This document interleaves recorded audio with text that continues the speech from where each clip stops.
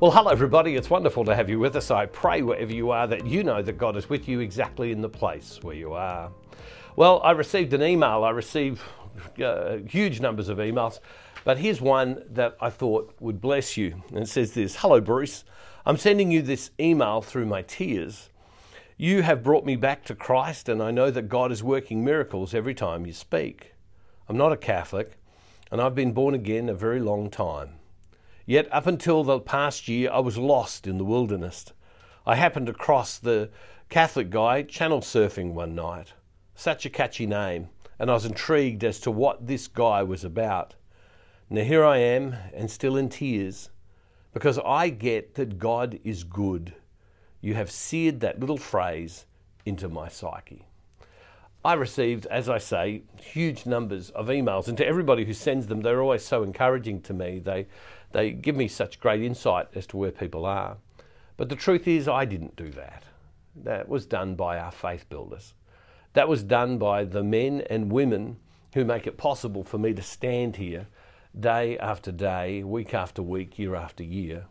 The people who have walked with us and are walking with us, people who give monthly, people who give from time to time. And I just wanted to say thank you to you. You have no idea what you are doing. The scripture tells us that one day we will get to heaven, and when we do, all will be revealed.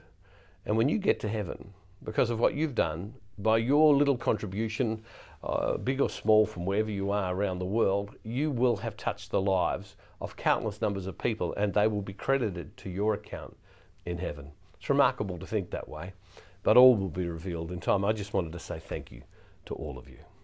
Well, I want to go on as we're in this series called Knowing Jesus, and let's go straight to the scriptures, to Luke chapter 10, a passage that maybe some of us have heard before, and I've been reflecting on lately, and I pray that it is a deep blessing to you. Chapter 10, verse 38, and it says this: "Now as they went on their way, he entered a certain village where a woman named Martha welcomed him into her home. She had a sister named Mary, who sat at the Lord's feet and listened to what he was saying. But Martha was distracted by her many tasks. So she came to him and asked, 'Lord, do you not care that my sister has left me to do all the work by myself? Tell her then to help me.' But the Lord answered her, 'Martha, Martha, you're so worried and distracted by many things. There is need of only one thing. Mary has chosen the better part, which will not be taken away from her.'" One day Jesus visits Martha and Mary, and Martha invites him in, but Mary sits at his feet, and Mary listens. Martha was kind of all in a tither, running around. Who knows what she was doing? Maybe she was getting ready the food. Maybe she was cleaning up around the place. She was busy. And all of a sudden she realizes that Mary's just sitting down listening to Jesus. And she's running around in the other room getting everything ready and racing around the house.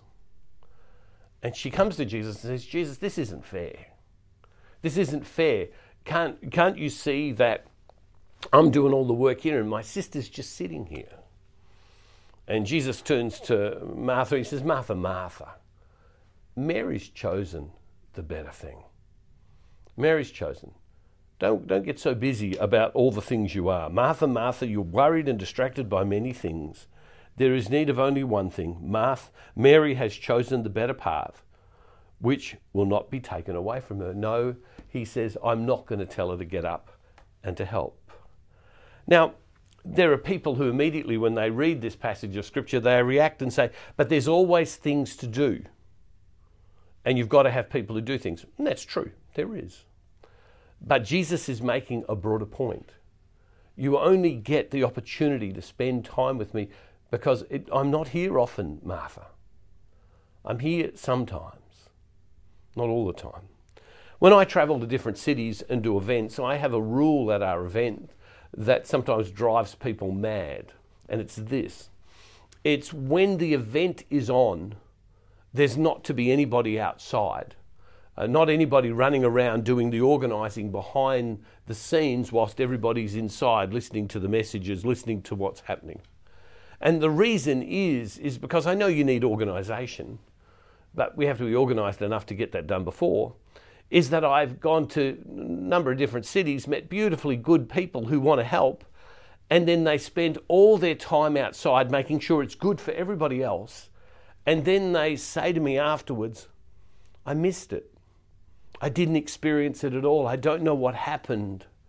And I spent these weeks, these months getting ready for you to come. Sometimes I get booked to go somewhere and it can be 18 months, nearly 2 years sometimes. I've been booked ahead to go somewhere, to speak somewhere. And people get all ready, and then when I get there, they don't get in the room because they're so busy. And so I've got a rule, you've got to be in the room. The thing that this scripture tells us, that Jesus is making a point, is you have to make a priority to put Jesus in your life. I'm enormously busy. I arrived here at our ministry centre this morning at 6 a.m. and I live about half an hour away from here. And so I've been going for quite a while now. And I'm busy. And I'm busy like lots of other people. I know many other people who are like that too. You drive on the roads and there are many people already up and out at them early in the morning and busy. And sometimes in the busyness of everything, I can feel the one thing that I feel is flexible and I can give time from is I can take my time from Jesus. I can take my time from prayer. I can stop and go, well, this is urgent to deal with and that's important to do. And the thing that I've found is I can do that day after day after day after day. And before I know it, I'm not spending time with Jesus because I'm so busy being busy about very good things. Now, do we need to be organised? Yes. Do we need organising people? Yes. God's called you to go out to look after your family. He's called you to go out into places of work and to study and to do all the things that He's asked of us to do in our lives, to hang out with our friends, to contribute and volunteer in the way we do and the things we do. All important, extremely important, that need your gift and talent. But Jesus is saying, choose the better thing. Choose to organise yourself to spend time with me. If you need to get up 15 minutes earlier a day to have that 15 minutes of prayer time, do so. If you need to stay up 15 minutes later, do so. If you need to have that prayer time in your lunchtime and make a decision, you're not going to read that magazine, you're not going to go out with your friends at lunchtime. Having your time with God is critically important. You won't know Jesus unless you spend time with Him. And here's Martha. Look at the story again. Martha welcomed Him into her home. Martha said, "Oh, come in." But Martha was distracted by her many tasks. So she came in and asked, "Lord, do you not care that my sister has left me to do all the work by myself?" Because in verse 39 it says, she had a sister named Mary who sat at the Lord's feet and listened to what He was saying. Verse 41, but the Lord answered, "Martha, Martha, you're worried and distracted by many things because there are many things to do." There's no need. There is need of only one thing right now.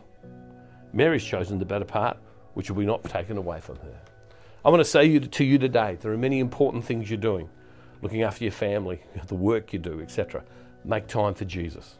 Make Jesus the priority in your life. It will transform your life, and everything else will be done with greater insight, greater wisdom, greater peace, greater strength, and greater direction, because the power of the Holy Spirit will rest upon you even more. To try and live life without your time with God, because you're busy, because you've got a good heart, robs everybody else of who you fully can be, because you will never be fully who you can be unless you're living in Christ and in Him completely by spending time with Him all the time. So much I could say about that. Hey, God bless you, and I pray that the Lord blesses you abundantly. Loving Father, I ask right now in Jesus' name that, Lord God, there's so many important things to do. Allow us to hear your voice, to hear you and to know you and to experience you, Lord God, and to put you first as a priority in our life. Lord God, among the many other priorities we've got that are all important, but when we make you first. And Father, we make this prayer in the name of Jesus through the power of your Holy Spirit. Amen. Hey, God bless you, everybody. That's a message that I was taught by my mentors many years ago. You can be busy with many, many, many good things, but be busy with the most important thing first. God bless you. See you tomorrow. Don't forget, wherever you are, God's never ever far from you.